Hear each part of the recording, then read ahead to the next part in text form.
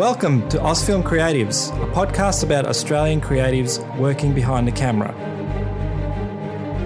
My name is Peter Sylvester and I'm your host.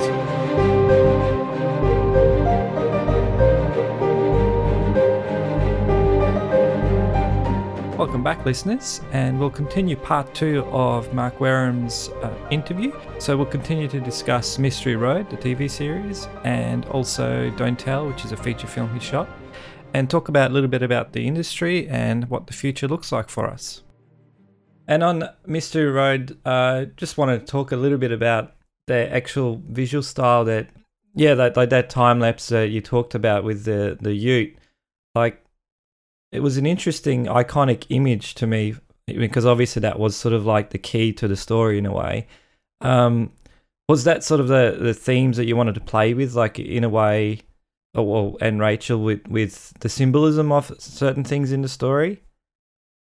The thing that I really wanted to come away from the Kimbleys with is I wanted to be very clear to everyone that we shot in the Kimbleys. Now, you don't always have to shoot everything, because we shoot things here, like we've just been shooting Clickbait in Melbourne that's meant to be in America. So that's by the by, you do that, and that works, you know? And you do insert shots in different places. But I was very conscious that I wanted to capture the feeling of being in the Kimbleys. Now, one of the things, the first night I arrived, because I hadn't been to Kununurra before, I stayed in it wasn't a motel, it was like a resort. And on the wall, there was a picture of a boab tree with astrophotography. There was a local photographer called Ben Brody who ended up being our drone pilot and assisted Murray on that. And he'd been look up Ben Brody, he's a pretty amazing character. But he'd done all this. They're mad up there about Astro, and they're mad about the Southern Cross, and they're mad about all this stuff. When I saw that, and when you go outside and you see this, you thought, because of the lack of pollution and where you are and all that stuff, the sky is just it's phenomenal, amazing. So we very much in the visual style. Rachel wanted it to be very earthy in color, that color of that orange earth, and she wanted to play more in the color palette of those earth tones and stuff. So that was in a sort of the color palette. But we very much wanted to have iconic images where. And a lot of the discussions about the time lapse. I mean, I don't know. Do you know much about doing Astro time lapse? I've done my share of it and mucked around with it, but I'm not. But you know that whole thing about because everyone says, you want to shoot on a full moon and all that. Yeah. Like, you got to shoot on a quarter moon. Yeah, that's right. To get the skies not bright, and when you get a bright sky, when you get a bright moon, you don't have a bright sky. That's right. And all that stuff. It starts to go daytime, and So so we were very conscious. So that the first piece of time lapse at the start was written. They wanted 2 days to think. But then what we did is we decided, instead of doing a title sequence on every subsequent episode, we decided to open every episode with a time lapse sequence that had something about that episode, rather than having a title sequence that had. So in a way, we traded out that money in the budget, and this becomes another thing. You end up what's the word? You end up. You have to be. Everyone says, "Oh, you just go and do what you like." Well, you don't really, because the problem is that you'll get to the point where you run out of money and you don't shoot the whole thing. So you've got to be a little bit practical about how you spend your day. So you do that horse trading with stuff. So we knew that we wanted to do each beginning of each sequence, and then because within those time lapse sequences, there's live action shot stuff cut in between it. And so the trick was making sure that you got the density of the sky and the brightness. The biggest thing was doctoring the car to get the lights dim, that they didn't look too warm. So we put tiny globes in them, and that just balancing exposure and all that stuff. But we tested the shit out of that before we shot it, and we worked it out. Like I even showed what them, with the iPhone, even took like little time lapse things around things just to get an idea of what the movement would be like, and so that we could work out how long time Rachel drew a little storyboards and stuff of the moon, the sun coming up over the horizon and stuff, and it's amazing how similar it is to the sequence. Graphic aerials, low light silhouettes of stuff that we took from and also his reference for that was No Country for Old Men, which was reference for that film. Yeah, it was similar in ways. He's sort of the master, isn't he, Roger Deakins? He's someone who never sort of puts a foot wrong. I really wanted to make sure, and this again was a reaction to doing stuff where I'd done other things and I'd come back from it, and I hadn't felt that I captured. That was my making sure that I got that I came away there and I achieved what I set out to do, which was that. So I was very, very careful that you always felt the background there. So I didn't always shoot everything wide open and do it all mushy, I used a fair bit of stop as well in those, Yeah. It was always, the landscape was very, always visible there, and you were quite aware of it, which was great. And I mean, I don't know what your ratio of indoor to outdoor, but it seemed like mostly outdoor.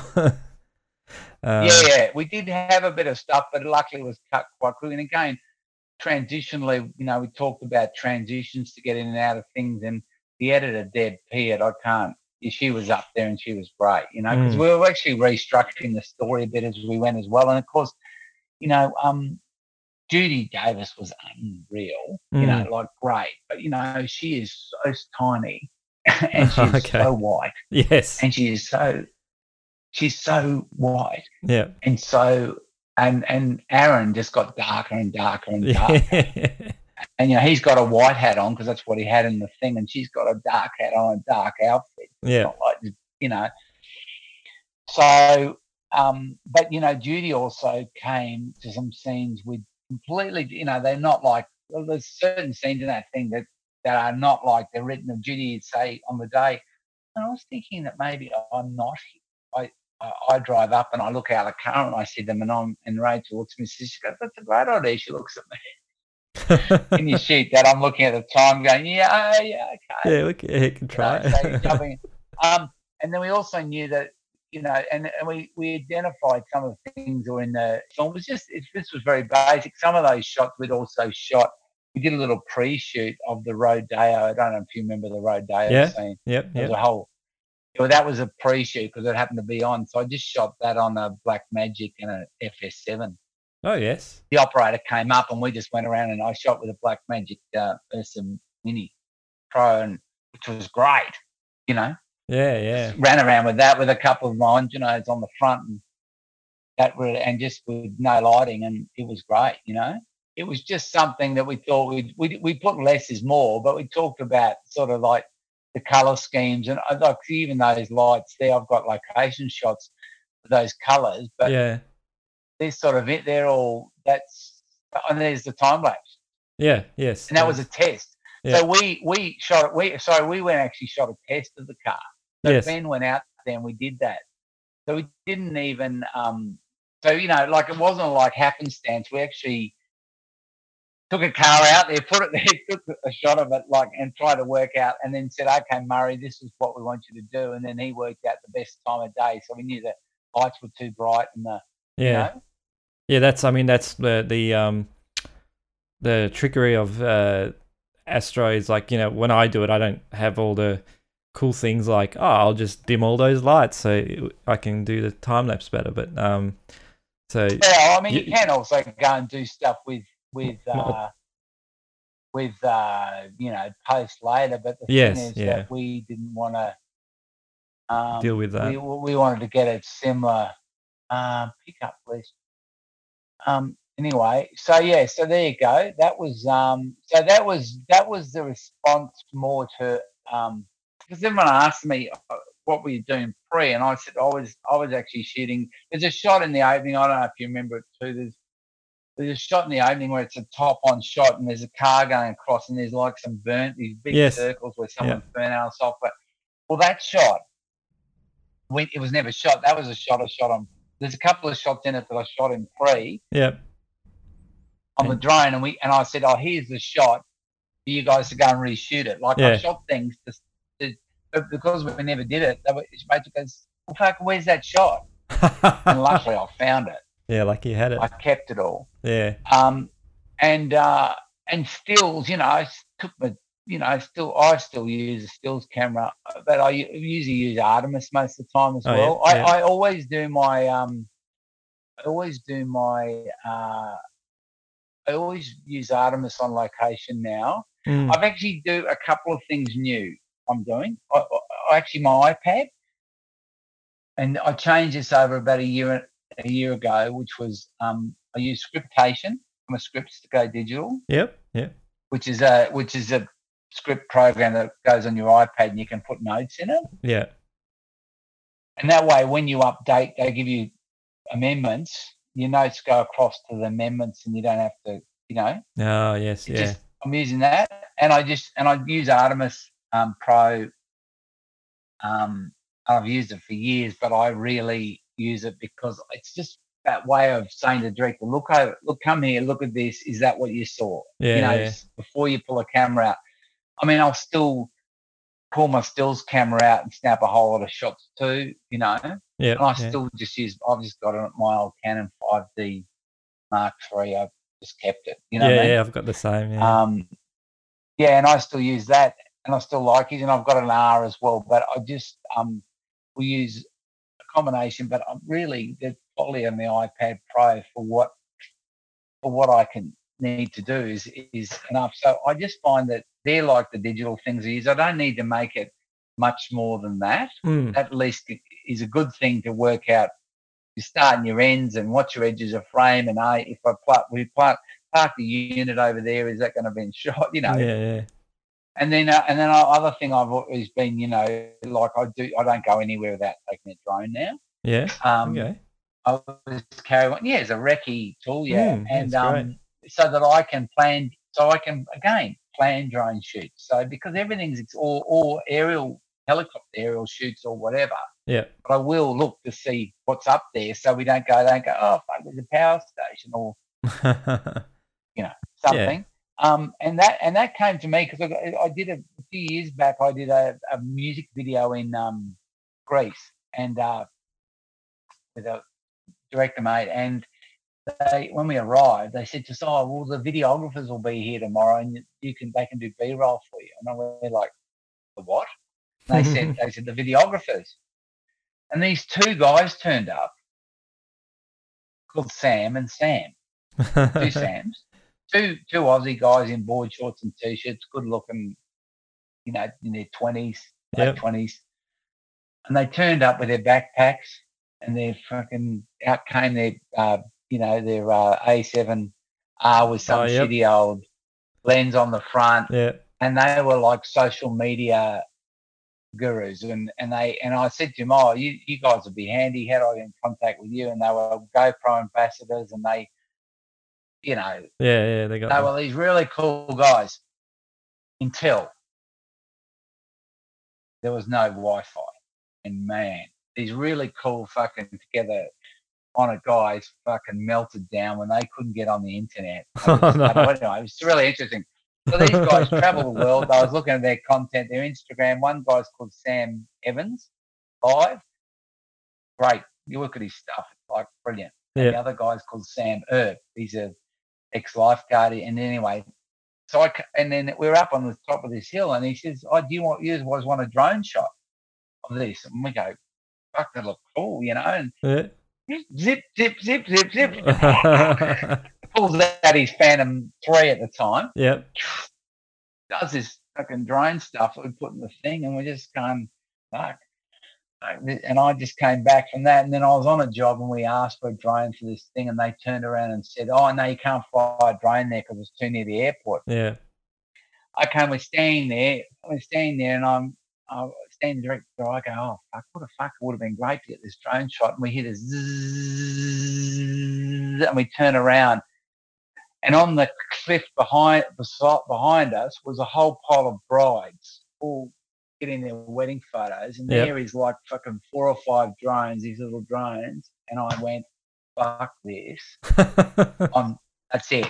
Because I'm just going to get out punched on this." And so on Mystery Road, I took a Phantom 4 Pro up there Yep. as a pre-production tool, but I can't tell you how many shots it'd be. We had an Inspire 2 as well, Yeah. which is the main stuff that Broady, but I can't tell you the amount of stuff that's on the Phantom. Like dropping the stone down, that's with the Phantom. I did a lot of those overhead, a lot of things on prep. I don't know if you remember, there was a scene where there was all these cattle that looked like maggots, like from overhead. Oh yeah, that was brilliant. Something on yeah. pre. Yeah, that was something in pre. We saw it come, and she goes, "Get your fucking drone up." So I crashed at 2 quite bad crashes there, and it taught me a lot about thing. I was talking to Torsten Derding, does some brilliant work. You know Torsten? No. Torsten, he's a great DP. He's shooting some drama now, but he shoots a lot of really good docos. Okay. And he was telling down the Kimberleys, he said, I have 3 drones because one of them's always getting rebuilt. So anyway, but I won't cut the drone guys out of it, but because I prefer to get someone good, better cameras and better people. But what it just means is if I see something that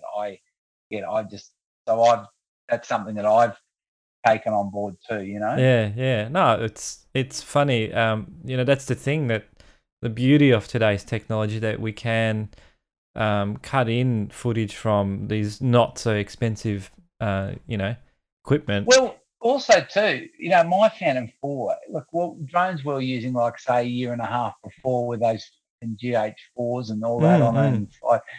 I can shoot way better stuff because I also have got I've got every ND under the sun, and I've got my thing tuned to the fucking Jesus. The way, and I tell people this is how I do it. And people always say to me, "Oh, you're a good drone pilot." I said, I don't know anything about piloting a drone, but I know how to shoot stuff. That's what the big difference is.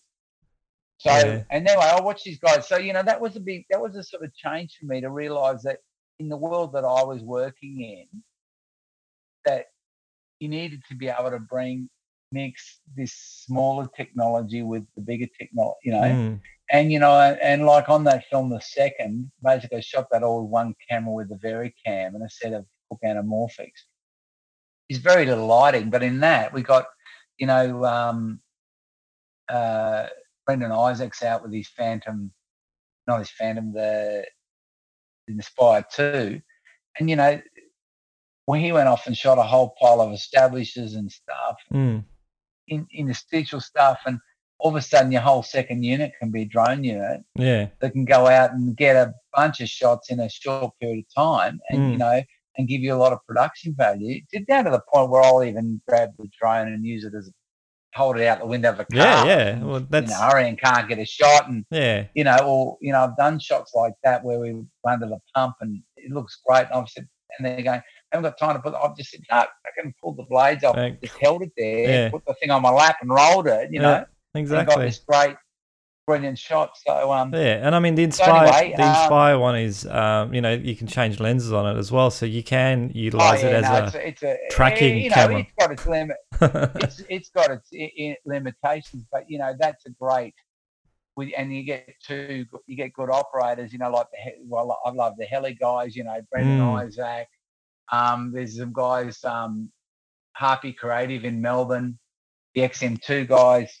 I haven't worked with everyone, but they've lifted it up, because the early drone people were a bit shit. You got the guys, and they said, I'm the aerial cinematographer, and I'm like, fuck me, stop over operating the shots. I just want Whereas all I do love Guy at Heli Guy, he's got Jeff Gaunt there as well now, who's an unbelievable filmmaker, because he's got a great post-production background as well. Oh, there you go. But so that was the thing with the big response to that was that document, but me also wanting to come back from the Kimberleys, feeling that we'd been there and we'd captured capture that feeling that I felt when I was there, and I thought I Mm. don't want to lose that Yeah, because yeah. I have on jobs in the past felt that hasn't happened. And I mean, interestingly, like the title itself refers to,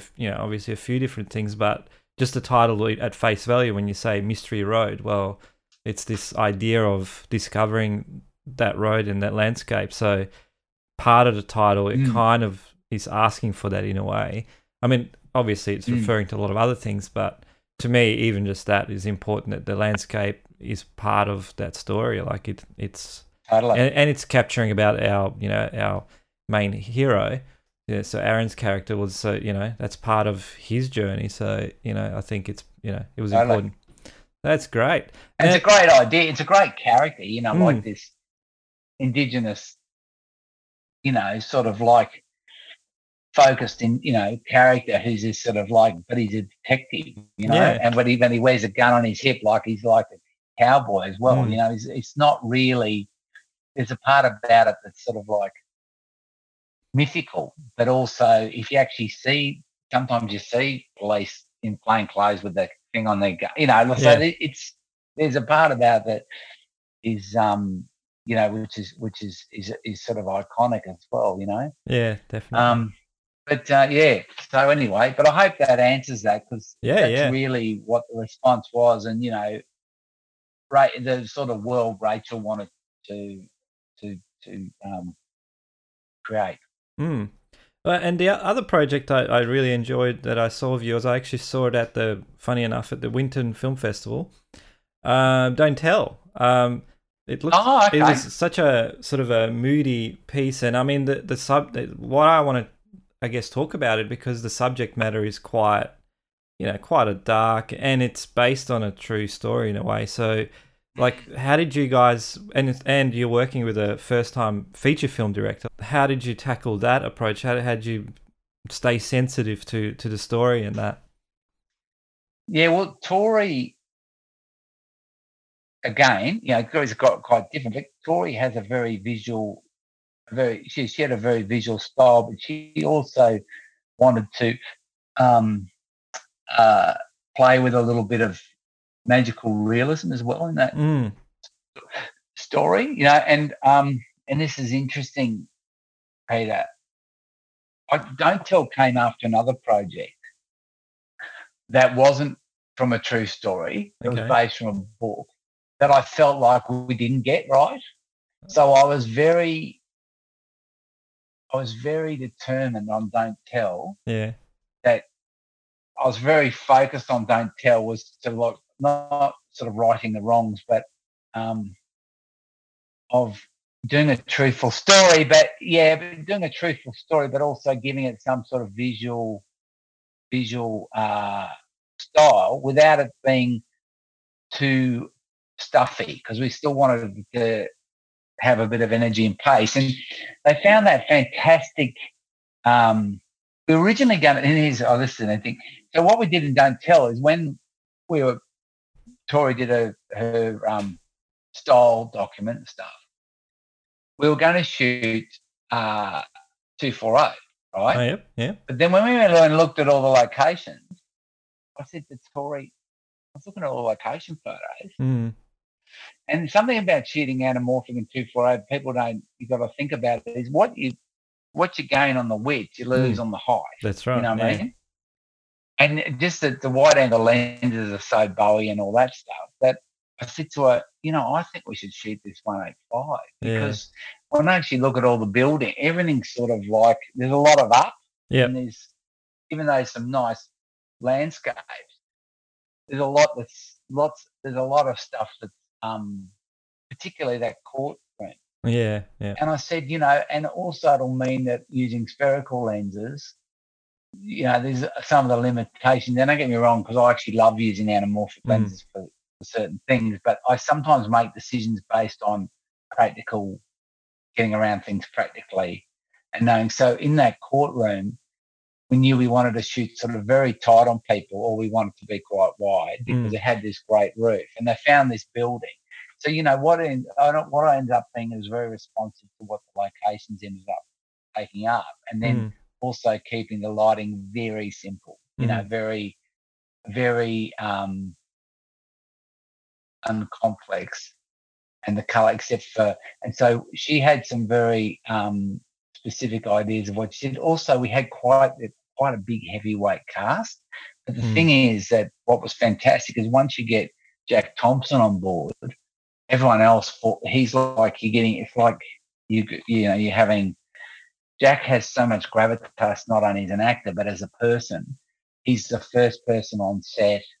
He's all dressed. He's all ready to go.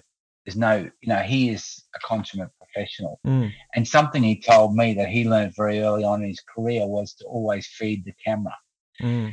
That you always, when you, as an actor, he was always told as a young actor, when I can't remember, I think it was on Waking Fright or was it one on Friday? What was the film? He said, we work with and the actor always turned to him, now, it's your close-up, now you feed the camera. And I remember he was telling me this, and even Jack, when he'd be doing his off-camera lines and you'd be operating and he'd have his hand behind you and he'd be doing his lines and you'd be listening to him, and his voice is like, it was almost like having warm honey poured over your ear. I mean, seriously, it's like this incredible thing. So, stylistically, we also ended up meeting the actual person who played Sarah West. Sarah West portrayed the girl. We met her growing up. Oh, wow. Which is incredible that someone allows that story to be told. It's very sort of brave, really, and so you sort of felt like you had an obligation in another way, that you were not a confidant. You were you've been sort of authorized. You had a lot of there's a lot of responsibility in telling the story without glamorizing or making it too dirty or making it too. And what Tori didn't want to make it titillating at all, but she wanted also there to be a lot of normality in the certain parts of the story as well, like family and things. So I was very proud of Don't Tell as well. That was another 25-day shooting. Wow. It wasn't funded by any government funding, going to great the local crew, and we shot mainly in Ipswich, which was very good to us. And then we were in Toowoomba for about a week, I think, and a half. Again, terrific cast, and a great story to tell. And I suppose, where were we sitting with that? I think around the same time, maybe Spotlight was going to come out. Oh, yes. Yeah. Or maybe Spotlight had come out, but we just sort of thought we wanted to go in a slightly different path. Yeah. Because I thought that was an excellent film, but that was more about the journalist telling the story. It was an investigatory kind of story, and it was very good. But I mean, what I took away from Don't Tell It, which was a nice surprise in a way for Aussie films specifically, that it didn't delve too far into that depressive mode that a lot of Aussie films tend to go, and that's what I liked about it. There was a good dimension to the family and the characters. We did cover aspects of it, and obviously it's still a very harrowing story to kind of tell, but if you can walk away from a film thinking about it but not be like, oh, life's shit, I think that's it achieved it. So that's nice. One of the things I found interesting was that the insurance company was such a big part of what the church talked about. Like, they'd have the meetings and the person there, and I'm going, well, when we're doing the scene, and it's like, well, this guy's a representative of the insurance company, and it's like, it really then puts in a head that, at a certain level, it all becomes quite impersonal. There's quite, and I mean, maybe an interesting thing about here, but Tori and I spoke. Well, I sort of brought Tori the project because I know Scott. I'd worked with Scott's a mate of mine, the producer, and he asked me about directors, and I suggested Tori because I thought she would bring her sort of like she wanted what Tori and her partner James actually did big rewrites on the script, but Tori wanted very much to and which I love was that scene at the end where the young girl, the older person, the young person were there together. Yeah. I thought was a lovely, circular sort of approach to it, and yeah, I mean, we would, there's nothing in it that's too fancy. She said, I don't want, I'll tell you the one rule she said. The camera doesn't move unless the people move. Oh, yeah. Nice. Okay? That was one of the rules she said on this film. Yeah. So she said, I don't want to push in on anyone and get the audience to tell the audience how they should be feeling with the camera. I just want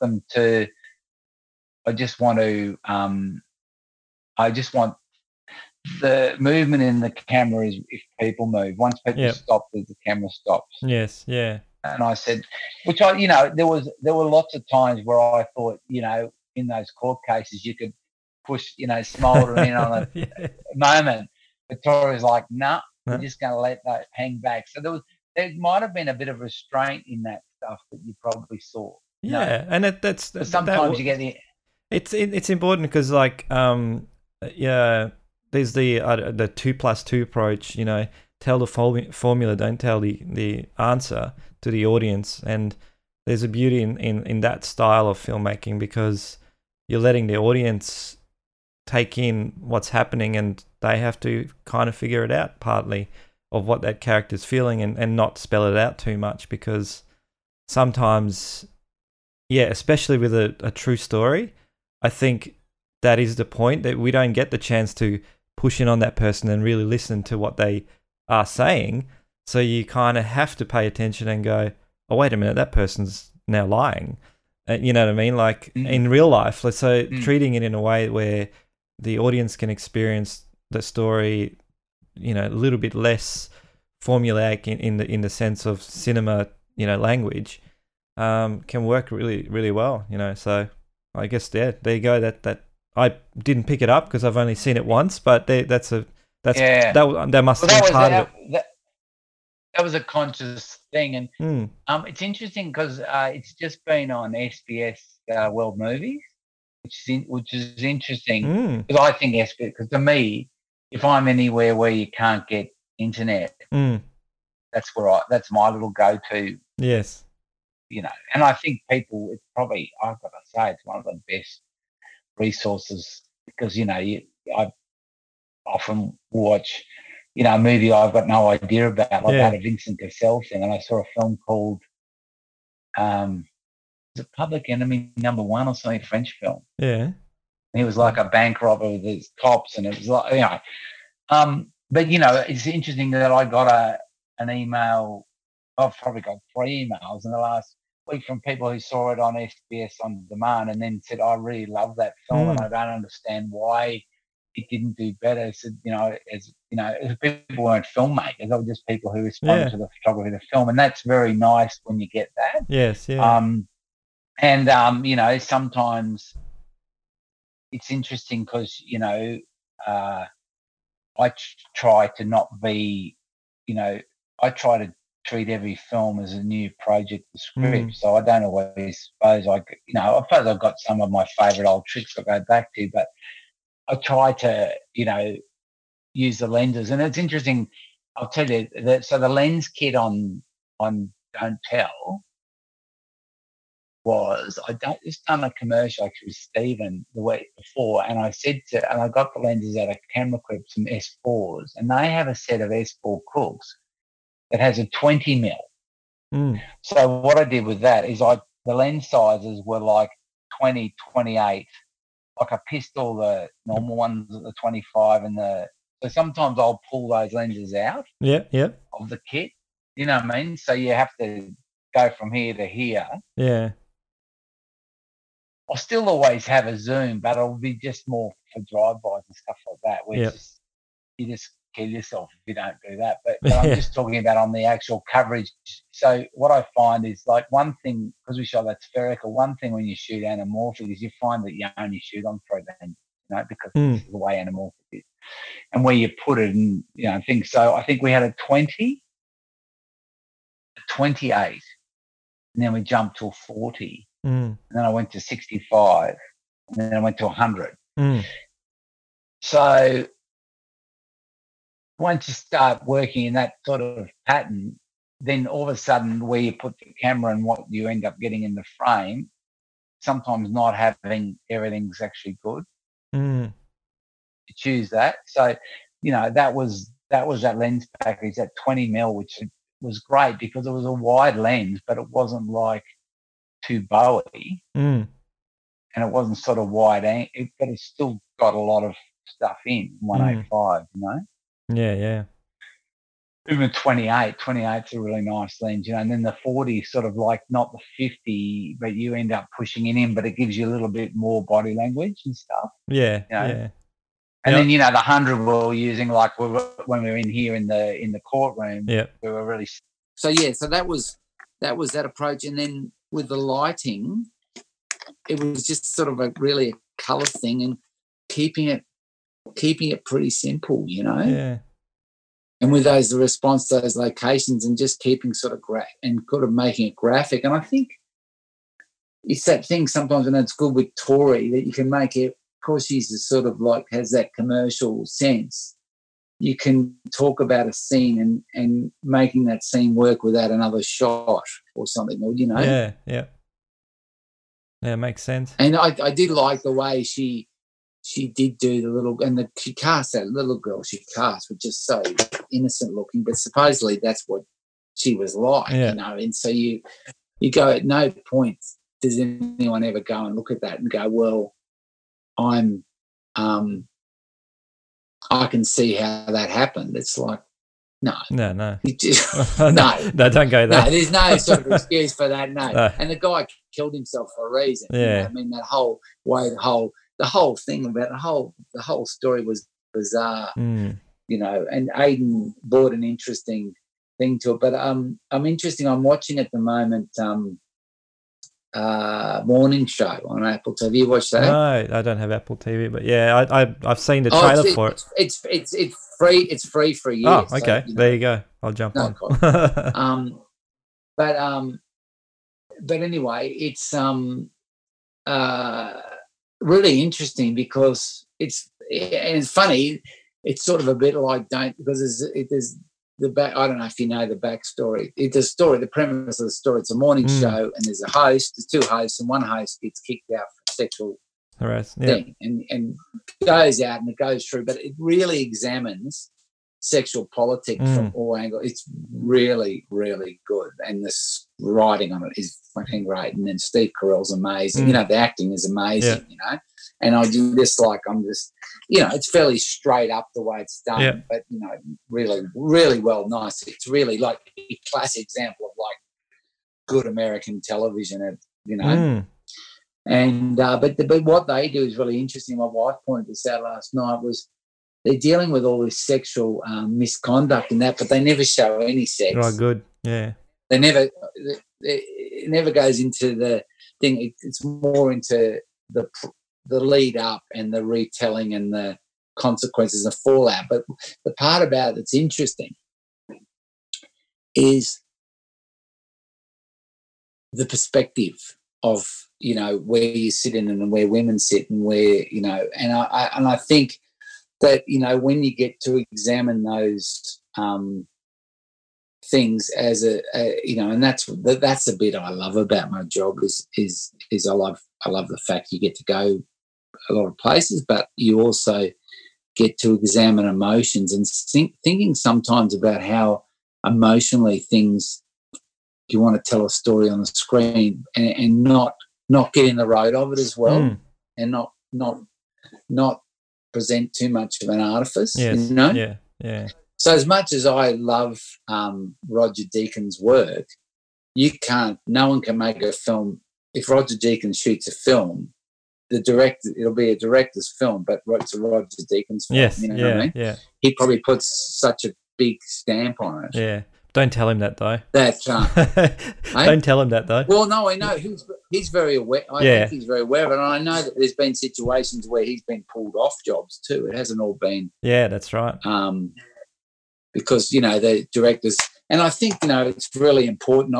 My view is that I really love working with I love being surprised, because when I first went to drama and shows, the first ADs were often people who wanted to be directors. And we'd do the block through for the scene, and they would say to me, how would you shoot it? And I'd say, I'd sort of shoot it, you could do this, you could do that. Like blocking to shoot scenes. If you wanted to do a class, I reckon I could teach directors how to shoot Australian TV drama badly in about an hour. Yeah. But they'd still stay employed by Australian producers. Yes, yeah.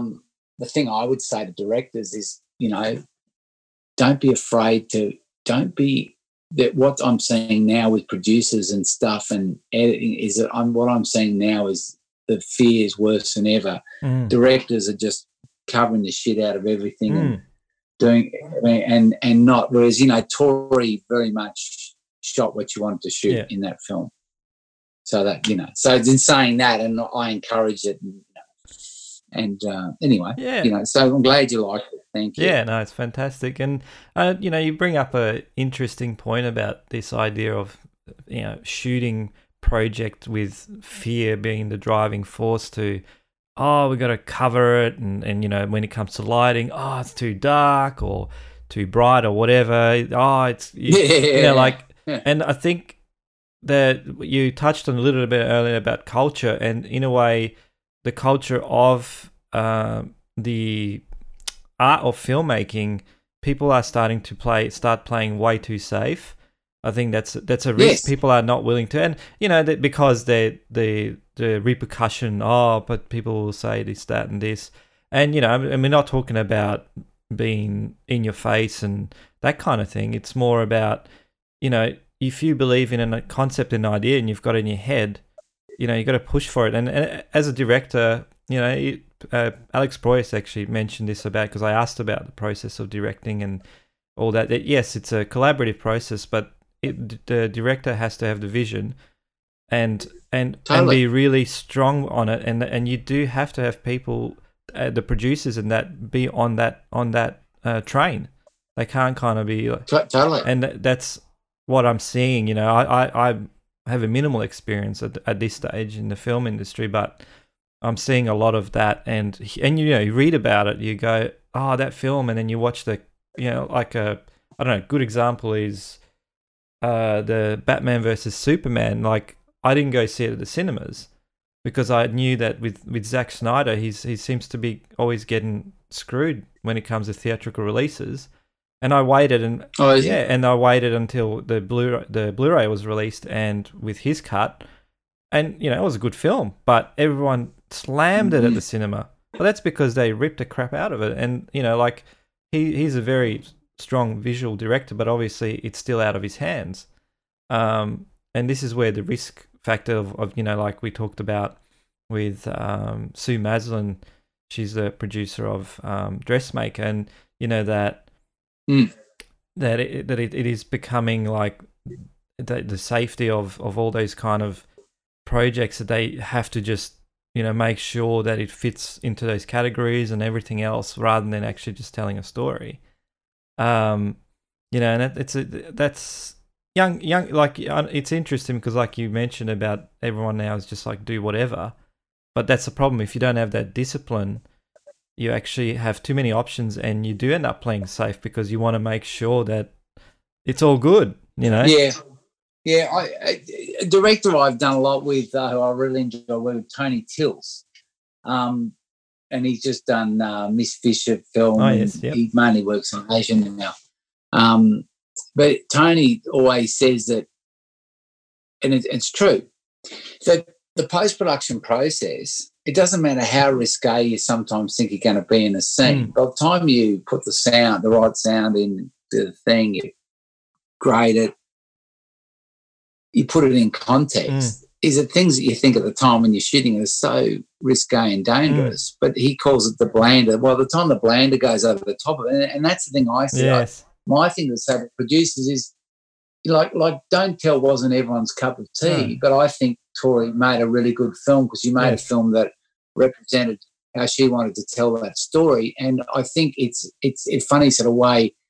It's doing the sense of time. And there's a lot of films that I've seen that I never saw at the cinema. I read reviews of it that said, oh, the film wasn't very good, that I've gone and seen later, Australian films and stuff, and thought, gee, I thought that film was actually okay and pretty interesting and was worthwhile. We tend to get very critical of our film. Oh, yeah, but I think that's an Australian thing. because we don't really let people, you know, we're so critical of thing. And I think one of the mistakes that DPs, young DPs can make is to get too obsessed with the technical. Yes, yeah.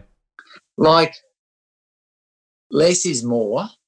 And, like, if you haven't got the budget, shoot it on an Arri Mini or fucking whatever, or a fucking, if you've really got no money, and I've done this, just get Alexa Classics, because they'll probably give them to you, you know what I mean? Yeah. With a few lenses, you know what I mean? Like what I'm saying, but that camera still can produce a really good result, you know? Like say we were shooting on 5Ds for years. Everyone thought they were the Dutch guts, you know, and you know, limited this and that. But, you know, we've got now everyone's into big format. Everyone's shooting big format. Brilliant. Yeah. When you see it done brilliantly. But when you see it done badly, like, just think about the poor focus pullers. I mean, it was hard enough going from 16 mil to 35 mil, you know. Yeah. I think, and that's one of the problems. I don't think some directors don't understand shooting to format, you know, whereas someone like Tori does, but some other directors still think of shooting 2/3-inch video. It's like tighter. It's like, well, let's move the camera in and change the perspective, or let's do something else. You know, like, I think that's something to really think about with you, you know, where emotionally you want to be. And that's why I find Artemis really good, because it's like you show the director, okay, you want a mid shot. Do you want to be back here on a longer lens, or do I be up close on a wide lens? Yeah. And you show them the shots, and they go, oh, no, I like that one. So you put, you know what I mean? Like, you got a chance now to A and B it, to have a look. Yeah. So, you know, you're taking some of that unsafety margin out. So, yeah, look, it's like how, you know, when you say, I wish that one of the things I'm trying to do now is not shoot things that I wouldn't watch myself, right? But I have done that because there's been different reasons why working. And, you know, I try to think of three things, like that I like the project and the script, that I enjoy working with the people, you know, like, you know, that you know, because you can't say no to someone who's giving you a lot of work when they say to you, hey, can you come and do this with me? You know, like, there's a bit of a thing that I try to also go loyalty as well, because, you know, people, and I think that sometimes that people can be a little bit too ruthless in that world as well. So, you know, and it's times like that, you know, how you're, like, if you want to go and be ambitious and head off to America or somewhere else, then that's fine. But, you know, people have long memories, and sometimes you just be very careful the decisions you make, that you don't burn people along the way, because someone who ultimately, you know, you'll work with someone who will be the assistant, who will be a producer. And I've, you know, in my career, I've seen that so many times, you know, and they've said to me, oh, you were always really nice to me when I was doing that. So, you know, I remember that, you know, so that's what I also think, that we can sometimes get so caught up in our thing and drive and at the moment too, the other thing that's going on, we're driving the rental companies, because everyone wants all the latest stuff and no one's got fucking money for it. And the post houses, and I'll tell you, after all this, it's going to be really interesting. Like, I think we won't have cheap flights anymore. No. We're not going to have, and I think we'll be, you know, there's going to be a lot of shit that will change. And they'll have to. But I think people are just going to have to be a bit kinder and a bit nicer to everyone, you know, nicer to each other, and just, you know, just think, you know, just have a little bit of empathy, you know. And yeah, that's definitely part of it. And even from the the filmmaker's point of view, I think this obsession of doing latest tech stuff, I think we need to take it back and become more, you know, like more tactile with what we do, as in, you know, we've got great stuff now. You don't need to keep. Let's work together and let's make some cool stuff. You've got everything you need. Even myself, I've got a couple LED panels. I've got a small tungsten kit, a Low Pro. I've got a Blackmagic Pocket with L lenses. We could shoot whatever. Like, you don't. Yeah, you know what I mean? So that's what I mean.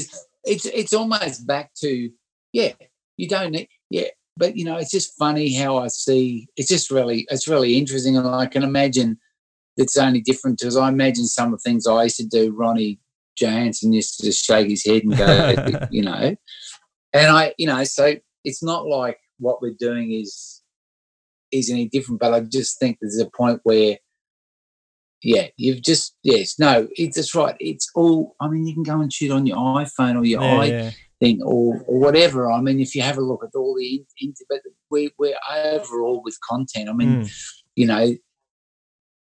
there's so much of it, so it's interesting. It's really interesting. It's interesting. The whole thing's interesting. I mean, I don't know where. It'd be interesting talking, what we see, where we end up, because people are talking to me about projects and I'm going, I've got no idea. Like, I'm not like, and how we're going to be working and, with what actors. I mean, I don't think anything's going to be the same. I think we're going to have to. We're going to have to eat our lunch differently. We're going to have to work on set differently. I just think, I saw that Commercial Council put out a thing of how they want occupational health and safety on commercial sets because they're still shooting. Yeah. I mean, someone was telling me the other day saying, there might be an interview. Could you shoot an interview with someone? And I said, yeah, sure. I'll just put my iPad on the thing. I'll Skype you in. You can be there asking the questions, and I'll put the camera beside the iPad or whatever. I know we'll make it work. Yeah. But I'm just thinking. Like for different things. The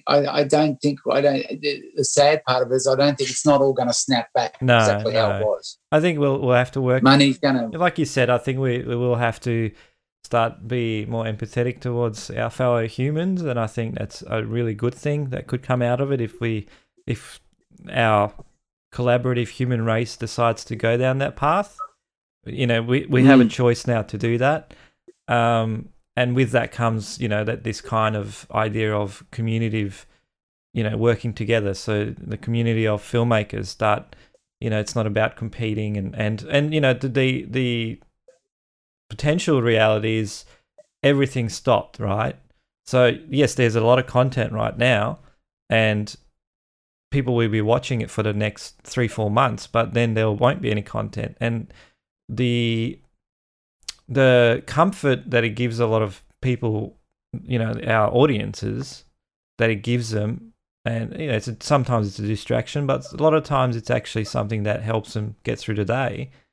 That's going to be gone. So there will be a level of demand, or there's going to be a shortage, definitely, eventually. There's going to be a little, delay with projects. So that will be interesting as far as filmmakers that, it will be a case of, well, they started filming, I don't know, Elvis, for example. They might go, what? We're just using only local crew. Yeah, we can't get them, but we have to finish the project. And brings them in. Yeah, so I don't know. I'll be interested to see what happens with that one. Yeah, I reckon watch this space. That's going to be very interesting. No, it's going to be really interesting how those projects, and just the money to finance those, like that's, look, Peter, look, it'll all be fine, but it'll just be different. Yeah, and it's going to be different, it's going to be very different, and and we'll adapt, and that's what we are. We can adapt, and the beauty of being a filmmaker is that we are very prone to adaptability because we, totally. Filmmaking, and the creativity. Yeah. So that's who we are. We'll finish off on a bit of a higher note. It's been really amazing having you to chat to you for a good amount of time. What's a favourite film or TV show that you just love going back to? That, it doesn't have one that I did or one that either or, but just anything you love to watch over and over. It's interesting because I was talking to my daughter last night about films we love. And we're talking about actors and different things. But what I do love at the moment, I don't know why, and I don't know whether it's because of my age, but I do like Paolo Sorrentino's Youth. Oh, yeah. That film Youth. I don't know if you've seen that with her. Oh, yeah. And then I do love looking at, again, going to Roger, not only Roger Deakins, but I do love a lot of that imagery in the assassination of Jesse James. That, like, me, from an imagery point of view. I mean, there's films I love because they're just so beautiful to look at, and there's other films I love because they're a great film. And we were talking, we're actually talking last night about having a film nights because I was talking about Gus Van Sant, and we were talking about those films of the generation that defined the generation. I mean. I still think the original Blade Runner is amazing. I mean, the 2021 was incredible too, but you go back to the original, some of those original films from the 70s, and as you say, The Godfather and all that, they still really hold up now. Oh, yeah. There's timeless films like that. Blade Runner, it will age now with technology, but it's still, it's an amazing piece of work. So. Incredible, even the way it's shot and, just the lighting and all that's still relevant. It's not like there's some films that you see and you can see the style of lighting, we definitely do a much softer, more naturalistic style of lighting with bigger, things now. But even some of those great 80s films that are even a little bit more over the top are still great. I've Dante, I think that there's lots of cinematographers' work I really like. And because I find I'm always sort of surprised by it as well. But I don't know what, if they said what is your penultimate favourite film. It's hard for me to actually put it because some of the TV too that like the latest season of like Ozark, I think has always been really good, even to go back and even look at some of the old X-Files. I did a film in Canada and I worked with the operator who was the focus point on the X-Files, and he started operating on it. And he told me that, I don't know if this story is true, but he told me on the first season of the X-Files that they, the DP rang him and said, we're going to do this series. And he said, do we really want to do a series? This was in Vancouver. Oh, yeah, back then, yeah. Oh, look, and said, this will be great. He said, it'll never go. The premise is so stupid, and they want me to light it like really dark. I don't care how dark it is, and it's all about thing. It was the X-Files, and he said it was right. And he said, "Come and do it," because honestly, there's no way it's going to get. There's no way the two characters. There's no way it's going to go past this pilot. So anyway, interesting, and I think that story is very interesting because there's the thing about the bold, Yes. Yeah, and they're bold, and that's so I'd say to people that it's sometimes good to go out there and be bold, but at the same time, sometimes if you got and I was the last director I was working with, I really like if you were saying of jobs, your favourite jobs for a lot of reasons. I mean, I really enjoyed shooting the last season of Preacher. Yeah, that was great. Yeah. That was just great fun. Fun, and I enjoyed all the directors, and I enjoyed the cast, and I enjoyed the showrunner, and all that sort of stuff. It was just, and they would just encourage you to go, oh yeah, that looks great, and just go more over the top. Just go. Like, really? Yeah, they're the opposite because it's Seth Rogen, and they're like, I know them all. But I was talking to this director, and I didn't work with her on Preacher. She was on Preacher, but she was on. I was with her on Clickbait before they shut us down. Called Laura Belsey. She's an American director and fantastic. But we're sometimes saying, sometimes when you get two good actors on a really good dialogue scene, sometimes you don't want to get in the road of that. And and if you have, as a compromise or whatever, but if sometimes you're just going to put two cameras, one on one and one on the other, and just let them go. Yeah. You sometimes, what you lose in the control of the image and the compromise, you'll make up with this incredible performance. And, you know, so that's the trade-off sometimes where you've got to go, do I fight for this certain thing, or does the director fight for his performance? And and that's where sometimes the great art of compromise, which the whole filmmaking thing is something you've got to take into consideration, you know? Yeah, that's a great little takeaway, really, because for a cinematographer, it's like we read the script and you do have to be like, you know, say, okay, in this moment, let the camera just be there and capture these people, because I can read the dialogue and I know this scene's way too. You don't need to get in the road. You don't need to get in the road of it, and a bit like what I said with Don't Tell. Don't put any artifice on it. You know? Yeah. So that's a wonderful little takeaway. Well, that was awesome that you shared so much, and maybe we do a little follow up after all this is over to see where we're at. That could be interesting. Will it be interesting because I could either have gone back and finished Clickbait, and I would have had Drover's Wife will be, I don't know when it'll come out because there's no film festivals. So, I mean, you know, so it's going to be really interesting in 6 months' time to see where we are. So what are we saying now? We're in April, mid-April. So 6 months is October, is it? Yeah, around there. I don't think it'll be 6 months. I reckon because we've effectively just done a month, haven't we? Yes, so they are potentially saying end of May we might be reducing the restrictions. Well, let's say by the end of May, okay, but nothing with. I don't think anything will start up. Talking about starting up until June. Yeah. So if we're shooting in July or August, fantastic. Yeah. It worries me when they talk about a peak in August or September. That worried me because I just thought, it's a long time. Thanks very much for coming on, and really look forward to hopefully seeing your projects finished, and then seeing them on Netflix with Clickbait and The Drover's Wife. So thank you very much. Oh, thank you, Peter. With pleasure.